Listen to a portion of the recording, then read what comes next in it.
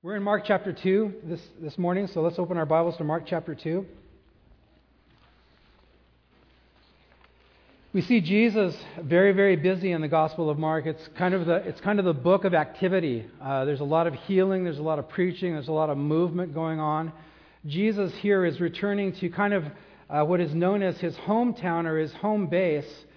His hometown, not because it was the place of his birth, but it was the place where he seemed to settle a lot. When he was around the Sea of Galilee, on the northern shore of the Sea of Galilee, a city called Capernaum. So what I'm going to do is I'm going to read verses 1 to 12. We're going to have a word of prayer, and then we're going to dive in. And again he entered Capernaum after some days, and it was heard that he was in the house. Immediately many gathered together so that there was no longer room to receive them, not even near the door, and he preached the word to them. Then they came to him, bringing a paralytic who was carried by 4 men. And when they could not come near him because of the crowd, they uncovered the roof where he was, and when they had broken through, they let down the bed on which the paralytic was lying. When Jesus saw their faith, he said to the paralytic, "Son, your sins are forgiven you." But some of the scribes were sitting there and reasoning in their hearts, "Why does this man speak blasphemies like this? Who can forgive sins but God alone?" And immediately when Jesus perceived in his spirit that they reasoned thus within themselves, he said to them, "Why do you reason about these things in your hearts? Which is easier to say to the paralytic, 'Your sins are forgiven you,' or say, 'Arise, take up your bed and walk'?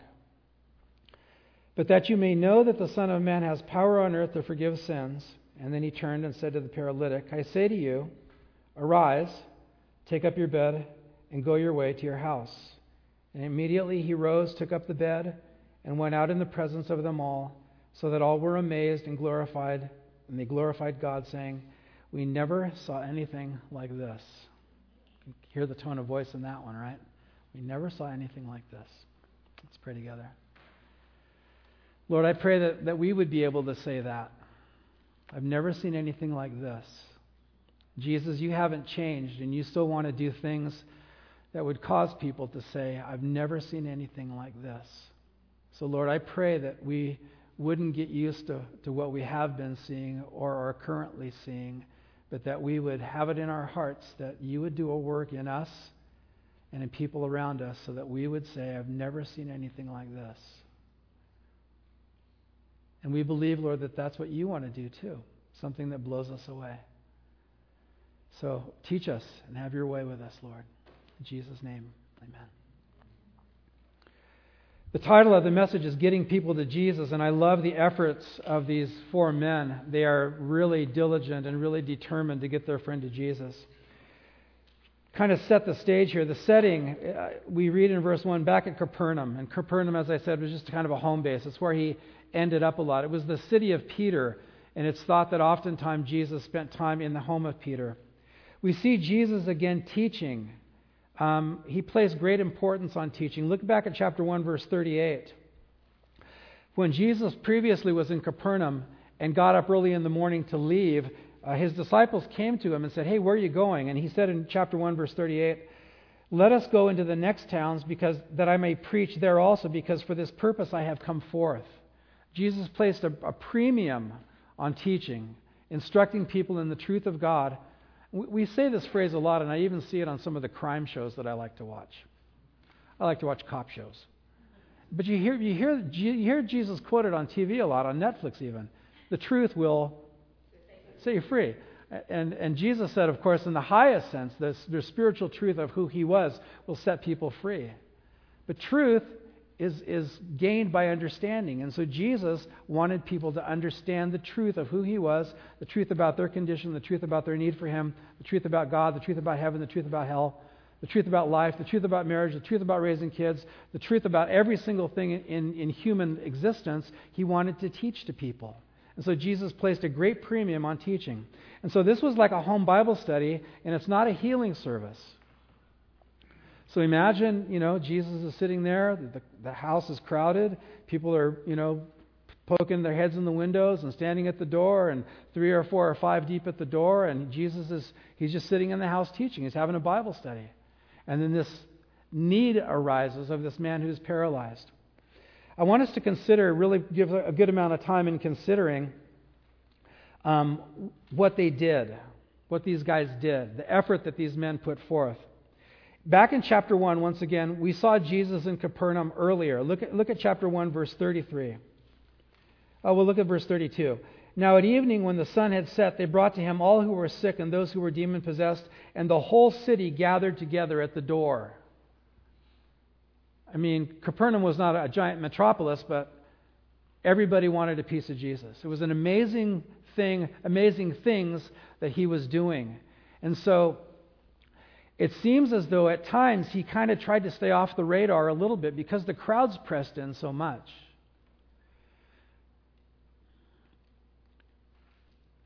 Imagine, guys, I don't know, what's a good example? Imagine going to India. I've never been to India, but I have a lot of friends who have. And the extreme poverty there. Imagine walking through a slum in India where there is not one hand or 10 hands or 100 hands, but thousands of hands out like this wanting something. The needs were tremendous in these days. There were people that were demon-possessed. There were people that were sick. There were people that were confused. All kinds of needs going on. And they pressed on Jesus. In some of the Gospels, it said it's like they were just pressing upon his body so that he couldn't even move from one place to another. And you have to remember, this is the setting that these guys, these four men, this is the setting that these guys broke into. Sometimes when we do the outreaches in Mexico, and we're giving away candy to the kids, you can tell them to get in a nice line. I remember one year my son Jonathan went, and John's about 6'3", gets it from his mother's side, and the kids were just almost clawing at him because he was giving away. He's towering above them, but they're just pressing on. I have these pictures of him just pressing on his body, wanting this and wanting that. That's how it was with Jesus all the time. And that was the kind of scene that these guys decided to take their crippled friend into. They said, our friend is crippled, he's paralyzed, but Jesus can heal him, and I just want you to understand what they were up against in getting to Jesus. It wasn't just an easy walk up and one or two people in a nice orderly line. People were pressing upon Jesus, understandably so. It was physically difficult. There's three things I want to consider. Number one, it was physically difficult to get to Jesus. Now put yourself in Capernaum, first century. Here's some questions. How far did they have to carry this man to bring him to Jesus? If he wasn't a next door neighbor, then they had to go for a while. What if this guy lived blocks away? Or what if Jesus was on one side of town and they were on the other side of town, and they had to carry a guy a mile? Now, four guys, you could do it, but it's not an easy thing. Walking together, hopefully everybody gets their steps in order. You know how when you're walking and people are out of step and all that. Hopefully they're kind of doing the best they can. But how far did they have to bring him? We're not told. But point is, there was physical effort put forth. How difficult was it to carry this crippled man approaching the crowds? Now, if you're trying to weave your way, you're up at Bottle Rock or something, and you got to get to the front row because your favorite, rock and roller's up there, and so you're kind of elbowing your way through, and hey, look over there, and you kind of sneak up, and you can do that as a single person. But four guys carrying a stretcher, kind of different, and yet they're desperate to get to Jesus. There's a physical impediment between them and Jesus. There's people in the way. And those people are desperate too. And those people are thinking about what their needs are too. You just got to put yourself in the setting. When they arrived and saw Jesus was not easily accessible, did they think about giving up? We came all this way, and the effort's been worth it so far, but look at this crowd. We'll never get to him. Might they have been, we're not told this, but the Bible says we're all kind of made of the same stuff. There's no temptation except that which is common to man. I may have been tempted to think it must not be God's will for Jesus to heal our friend. Look at this crowd. We'll never get to him. The single people can't get to him. How are we going to get to him? Are you guys tracking with me? Are you feeling it? I don't do well at the mall at Christmas. You know why? Because of crowds. It's like, dude, give me my space, and my space is much bigger than you think. Okay, get back away. Yeah. These guys are trying to really press into a very tight spot. And they may have been tempted to think, Maybe tomorrow, or maybe next time, or something else. We don't know, but it was a difficult challenge. I was thinking, what kind of humility and desperation did the crippled man feel? I've had a few surgeries, a couple knees fixed, a shoulder fixed, and all that. And if you've been crippled, you kind of know what it's like. Are you okay? I thank you, everybody that's ever cared about me. But you know how it is sometimes when you get more attention than you want. Am I the only one? Anybody else? There's three of us. Okay, well, I'll talk to you guys. Where were you? How did this guy feel? And he gets there, and it's the script. The passage says that he also has faith, but he gets there. What does he think? Oh man, these guys have done this for me, and this looks like a brick wall, and we're never going to make it. What's going on? These guys were humans. All the emotions that we feel, they were feeling. They ran into a physical difficulty. It was physically hard to get to Jesus. What do we know about these men? They were desperate for healing for the crippled man. This wasn't just kind of a casual idea. This was something very deep within their hearts. They had a great expectation that Jesus could heal him, and they would not allow themselves to be defeated by the difficulty of the situation. They show up and there's a crowd. It's like, well, what's plan B? We're getting to him. We're not going home until we get to Jesus. They expected their friend to walk out of that room. They lowered him down through the roof, but they didn't expect to pull him back up through the roof. We're lowering him down, and after that, he's walking out the front door. That was their expectation. They were very, very determined. Now, the message is about getting people to Jesus. Here's some applications for us. Do we feel the same way about ourselves or other people? We as Christians need healing, don't we? We did not grow up in a bubble. We did not grow up in a germ-free environment. There are emotional pains that we have, psychological, physical, spiritual, bad memories, all these kinds of things. Christians have problems. We have hurts. We have shame. We have guilt. We have all range of human emotions, things that we've done to ourselves and things that others have done to us. And yet we need to get to Jesus too. And then there's all the other Christians around us that need to get to Jesus too. And then there's all the unsaved people around us in the city of Napa and our family and friends and neighbors, and they need to get to Jesus too because they are facing a Christless eternity unless they get to Jesus. You guys are with me, right? These four men were desperate to get their friend to Jesus, and I think in my own life, am I desperate to get myself to Jesus? Am I desperate to get my friends to Jesus? Am I desperate to get neighbors to Jesus? And the first impediment here was simply that it was a physical difficult situation physically.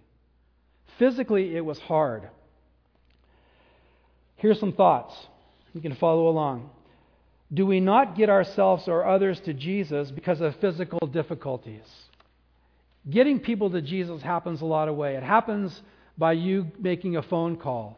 Or it happens by you taking someone out to coffee, or giving somebody a ride to church, or serving coffee in the morning, or doing a Halloween carnival so that families can come and go home with the children's devotional Bible, and hopefully those little kids, pray for those little kids to say, Mommy, read me the Bible.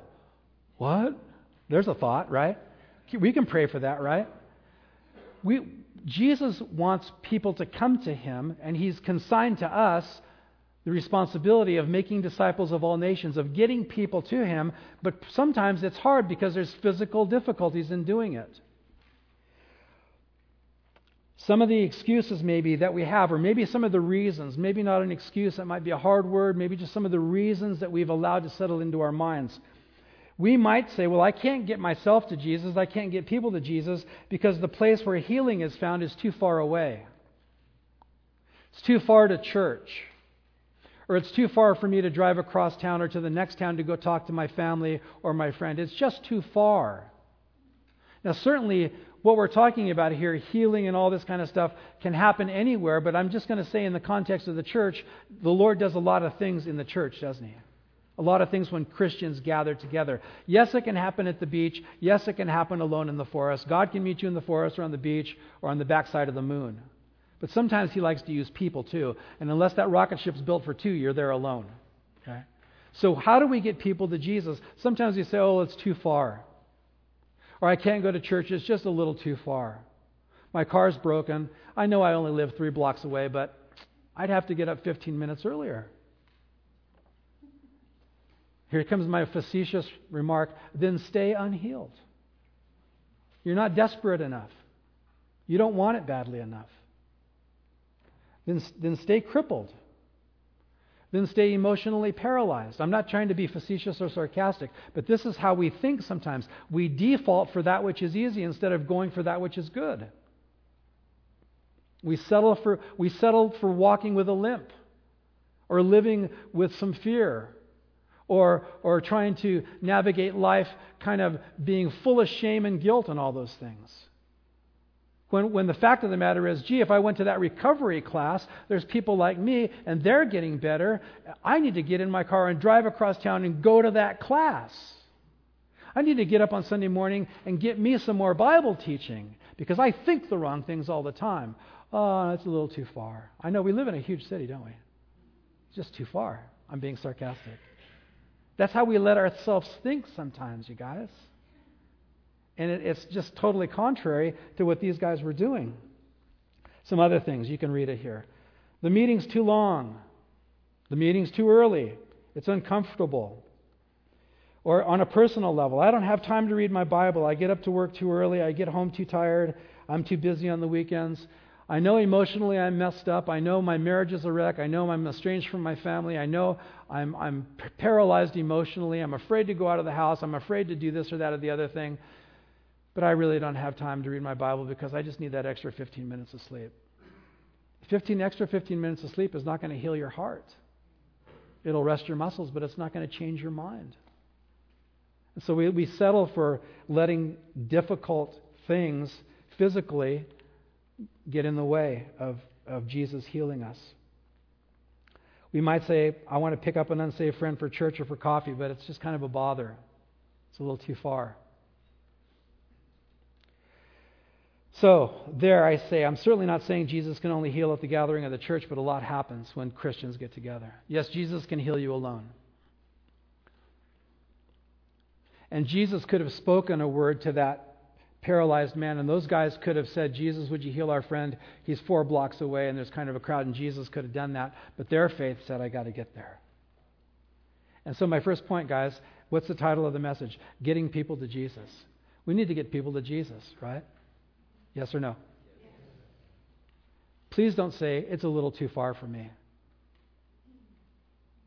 Get over it. Get over it. Oh, gas is too expensive.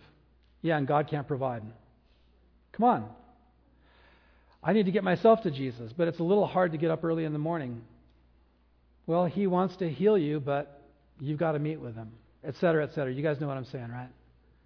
I'm a little too tired. I have to commute a little too far. Gosh, can I go out on a limb here?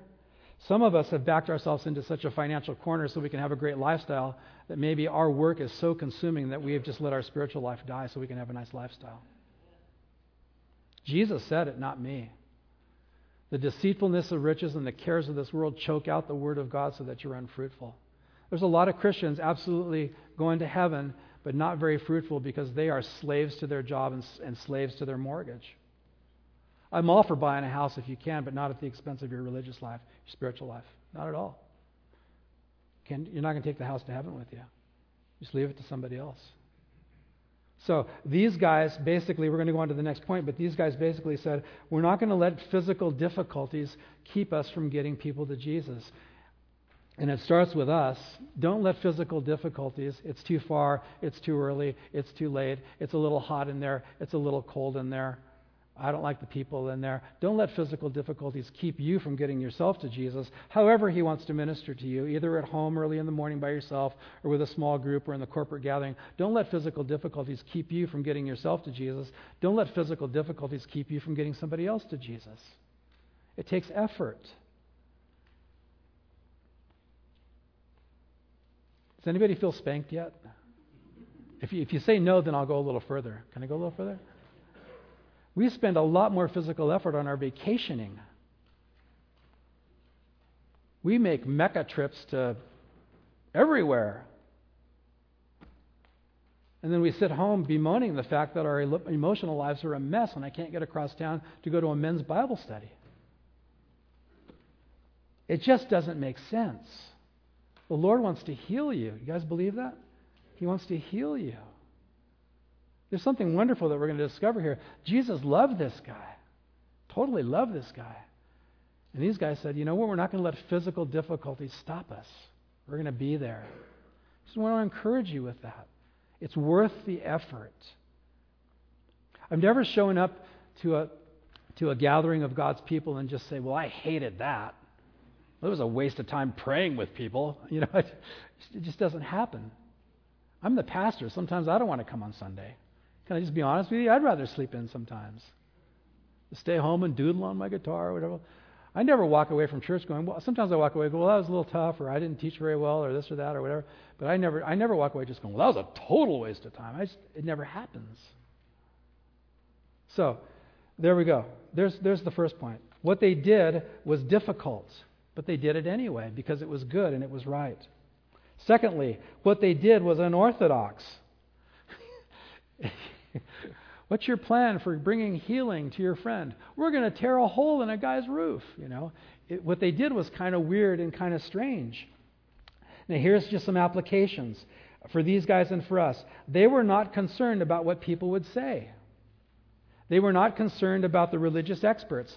Who's there? Okay, remember there's a crowd. There's a crowd in the room, right? You guys with me? There's a crowd in the room. So much so that the people can't get in. Who's there watching the guy come down in the crowd? The scribes and the Pharisees and the religious leaders. Where did they come from? Jerusalem, 80 miles away. They got there early because they wanted to check this Jesus guy out.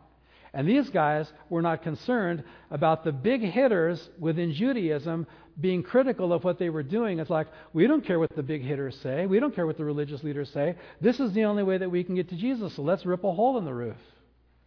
They weren't concerned about being unorthodox. There are some people certainly that enjoy doing orthodox and strange things in the name of God. Anybody ever see those guys? Mostly on television. But I've seen some in real life too. Some people will do any weird thing and just say, God told me to, and God gets blamed for a lot of dumb stuff, you know. But we also have to keep in our minds the fact that sometimes God does do some strange things to get to people. Now, my generation, I came to Christ when in 1972. Kind of the thing called the Jesus movement was going. And if you know anything about that, basically it was a revival, kind of started in Southern California and in California and spread really throughout the world. But the thing was the whole hippie generation, right? These barefoot guys and gals and, if you don't know, go home and Google it, you know. They started flooding into these conservative churches with bare feet and, ragged, tattered clothes and this whole thing. And some of those churches said, sorry, we have a dress code, you can't come in. And they shut the doors. And I'm really proud of what the man who ordained me said about that. Pastor Chuck Smith was used in that Jesus movement revival. And some of his elders said, and this is a true story, they said if they come in with their bare feet, they're going to ruin the carpet. And Pastor Chuck said, then tear up the carpet. Amen. Any thumbs up on that one? Tear up the carpet. We can't have church without carpet. Sure you can. It's better to have concrete floors and more people here getting touched by the Lord. Now, we don't want to be unorthodox and strange just for the sake of being unorthodox and strange and making Jesus guilty by association when we do dumb, crazy stuff. But just realize sometimes that God may want to use you in a way where somebody else is kind of going, "Why? What are you doing that for?" For instance, not highly. It's not a big scandalous thing. What I'm going to say now. Why are you guys serving coffee to parents in the morning? Isn't that kind of strange? It's not strange at all. They use our parking lot, and we say good morning. You want some coffee? And now we know their names, and now we've been able to pray with or for a few of them. And Pastor Rob, I'm unable to continue with it right now. My mom's sick at home. You can pray for my dear old mom. Got a broken leg right now. But I love being out there in the morning. I love getting up early and coming to make, how many gazillion ounces of coffee and serving it to people, and sometimes they just sometimes they walk right by you like you're a leper or something. No, it's okay. Other times it's like, hi, how are you? Or I'm reading a Christian book. What are you reading? And a conversation starts up, and it's just so natural and wonderful and beautiful. And this week, Pastor Rob said some of them are receiving this Halloween card invitations to come to our outreach. And they're happy about it, and they're excited about it. A little unorthodox maybe, coffee ministry. I don't know if they teach that in seminary or not. I don't know. There's lots of ways to reach people. So don't worry about what people will say. It should be holy, it shouldn't be immoral, it shouldn't be sinful, but don't worry about what people will say. Get people to Jesus. If you like to go bass fishing, have bass fishing evangelism. You're out there in the boat, you have a captive audience, right? You're out there in the boat. Jesus talked about fishing, and then just teach them a parable of it. There's all kinds of ways to reach out to people. And these guys, they didn't care about being unorthodox. Don't have non-scriptural barriers that prevent people from coming to Jesus. Third thing, what they did was costly. Real brief. What they did was costly. Who's going to pay for the roof? Bummer for you, Peter. Wouldn't want to be you. They didn't stop and say, well, we need to have a financial committee and we need to vote on this. And what if we get sued? Fine. Sue me. My friend's walking. Right? They weren't hindered in getting people to Jesus because of finances. Now, we should be wise with our finances, and the Bible says to be wise with our finances. But sometimes we're so afraid that we don't spend a penny. And sometimes we might just be greedy and want to spend it on ourselves. Guys, sometimes reaching people for Jesus Christ is costly. The gas in the tank, the lunch, picking up the tab at lunch, going to Mexico, going to the other side of the world, whatever the case may be, sometimes it's costly. But it's worth it, isn't it? Yes or no, you guys? Come on, talk to me. It's worth it. Don't you want to hear Jesus say, well done, good and faithful servant. You spent your money on other people. Do you think anybody's going to be welcomed into the presence of God? Jesus say, well, good and faithful servant, you spent it all on you. Well done. He's not going to say that. He's not going to say that. He's going to say, well done, you spent a lot of your money on other people. Well done. With no guarantee that they would respond to me. You didn't hoard it. You spent it. I gave you money to use and you spent it in faith, whether or not they come to Christ or not. And we need to be a little freer with our money, guys. In all areas, for homeless, in the offering box, supporting a Halloween outreach, going to Mexico. You need the money that God has given you. You're managers of it. It's not yours. You're stewards of it. And sometimes we might be so afraid and so nervous and all of this other stuff that we just don't get anything done. These guys would not let a potential costly venture keep them from getting people to Jesus. Don't let it keep you from getting people to Jesus. Spend the money. Set it aside. Buy somebody lunch. Do whatever the case is. And so these guys, three things. They did not let themselves get defeated.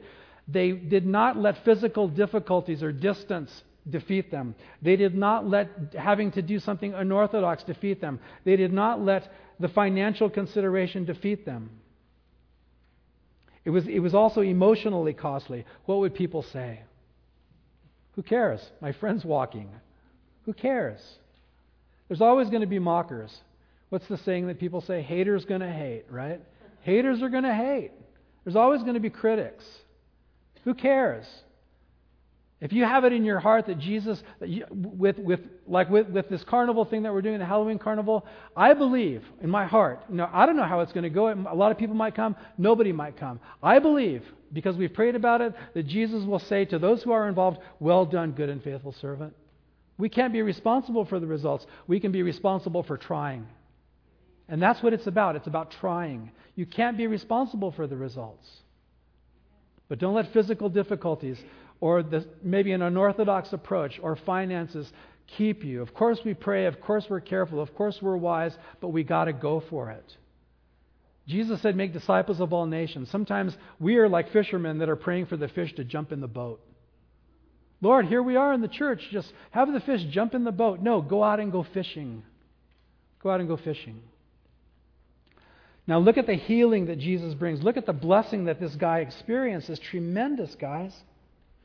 Verse 5. We'll pick up the story there. Let me get a sip of water here.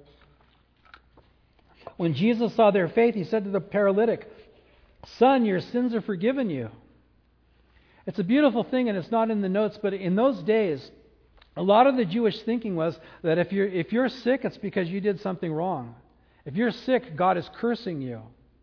So if you're sick, you could have a stigma attached to you that you've been a bad, wicked, evil person. Now, we're not told exactly why this guy was paralyzed. We're not told. I'm going to suggest an idea to you, and it's nothing more than a suggestion, but I'll try to back it up. But Jesus here, and before we get into what I wrote on the notes, he said to the paralytic, "Son." He didn't say man, he didn't say dude, he didn't say bro. He said son. And the word in the Greek is teknon, and it means my dear child. Now, if you're walking around town and you're being carried on a bed and you're a paralytic, some of the people are going, "Well, he probably did something." You're kind of off limits to some people. The first thing that Jesus does to this guy, Jesus loves this guy. He loves this guy. And he calls him son.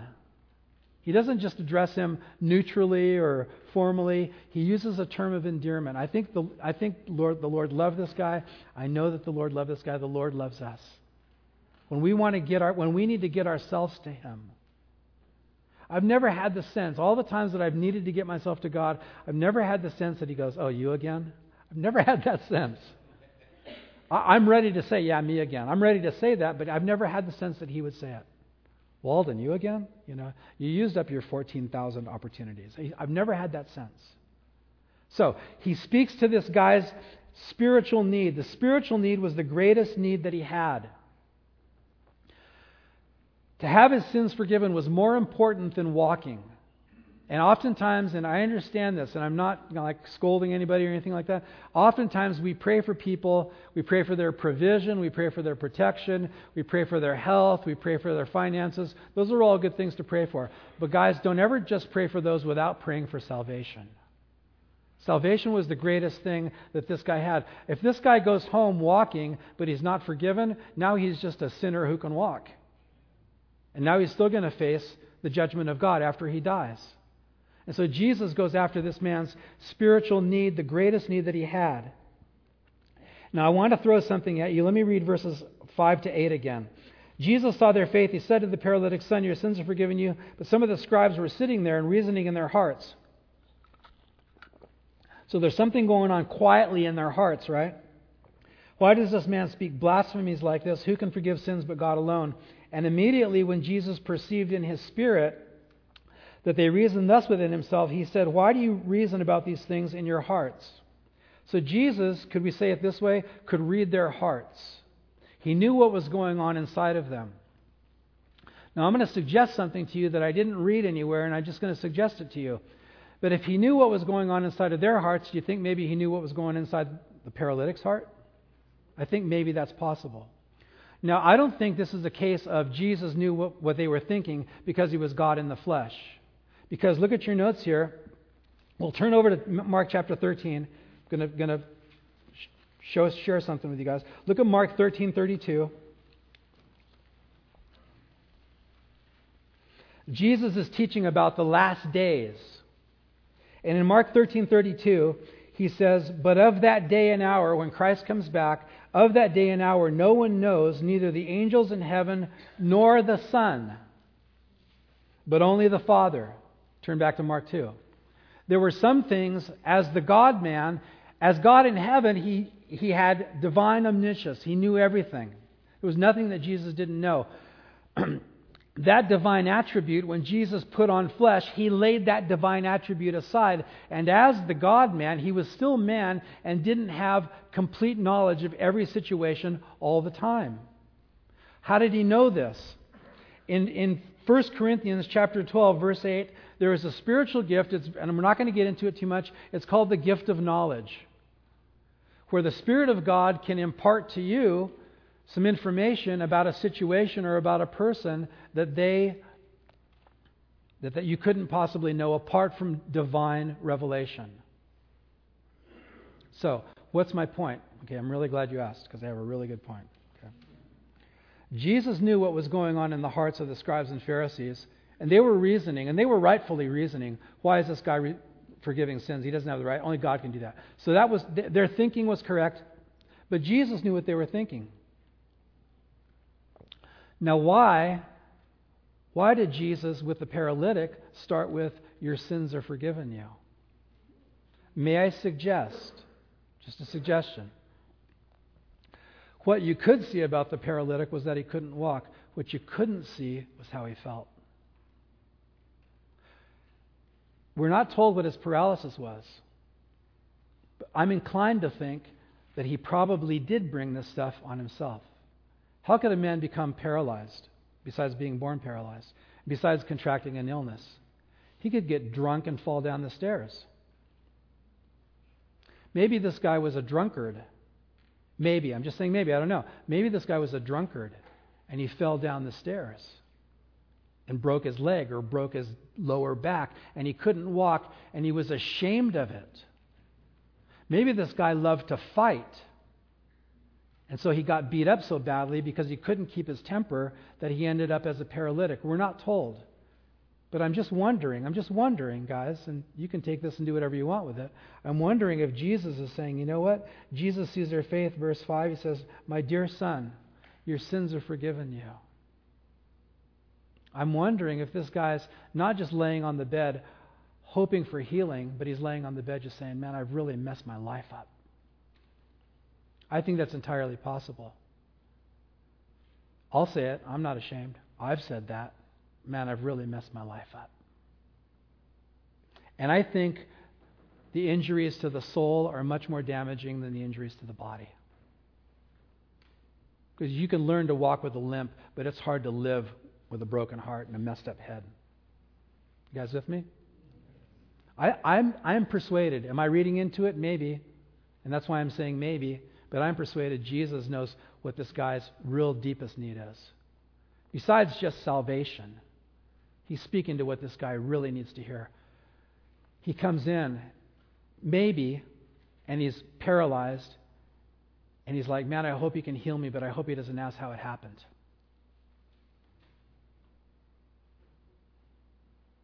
It's like sometimes we come to the Lord, it's like we want the situation to change. Man, I hope I don't go to jail, or I hope this thing doesn't happen to me, and all of this and everything. And I'm here at the church, but I just hope nobody asks me why it's this way. I kind of think that's a real possibility. Back to the story. When Jesus saw their faith, he said to them, and all five of them had faith, he said to the paralytic, my dear son, your sins are forgiven you. Rightly so, the scribes were sitting there and reasoning in their hearts. Why does this man speak blasphemies like this? Who can forgive sins but God alone? Their thinking was correct. Theologically, they are correct. Only God can forgive sins. Guys, if you talk to people who say Jesus never claimed to be God, take them to this passage. He's basically saying, yeah, you're right. I can forgive sins. I'm God. And then he proved it. Look at verses 8 to 11. And immediately when Jesus perceived in his spirit that they reasoned thus within themselves, he said to them, why do you reason about these things in your hearts? Which is easier to say to the paralytic, your sins are forgiven you, or arise, take up your bed and walk? It's easy to say to somebody, your sins are forgiven you. How can you tell? You can't tell. And so anybody could say, I could tell anybody in the room, your sins are forgiven you, you know. Who can prove it or disprove it? You can't. But if you come in crippled and I say, pick up your bed and walk, then there's some proving that has to take place. And so Jesus is saying, I'm just basically going to show you that I have the power to forgive sins because I also have the power to heal his legs. Verse 10, but that you may know the Son of Man has power on earth to forgive sins. And then he said to the paralytic, I say to you, arise, take up your bed, go your way to your house. And immediately he rose, took up his bed, and went out in the presence of them all, so that all were amazed and glorified God, saying, we never saw anything like this. The healing was total. The healing was instantaneous. No, I think God can still heal. We're going to close our time here in a few minutes. And we're going to have some of the leaders in the church, life group leaders and the elders and the guys on the board and their wives are going to be up here to pray for you. And if you are ill, let us anoint you with oil, and we're going to pray for God to heal you. And He might not, but He will in the next life for sure. He doesn't always heal, but sometimes He does. But some of the other healings, guys, that we need, and again, I'm not ashamed to say this, I've been on the long-term mental health healing plan. And it wasn't something that was diagnosable. It was just life. You guys with me? Are you never going to come back again? That I said that? Our pastor's nuts. Only a little. Should have seen me before when Debbie met me. Oh, we don't want to see those pictures. Life is a long-term healing plan with Jesus. And so we keep coming, we keep getting ourselves back to Him. And then for other people, we keep getting them back to Him. Verse 12, end of verse 12, we never saw anything like this. How did it start? With 4 guys that said, we're not going to be denied. It doesn't matter how hard it is. It doesn't matter how unorthodox it is. And it doesn't matter if it costs us a lot of money. We're not going to be denied.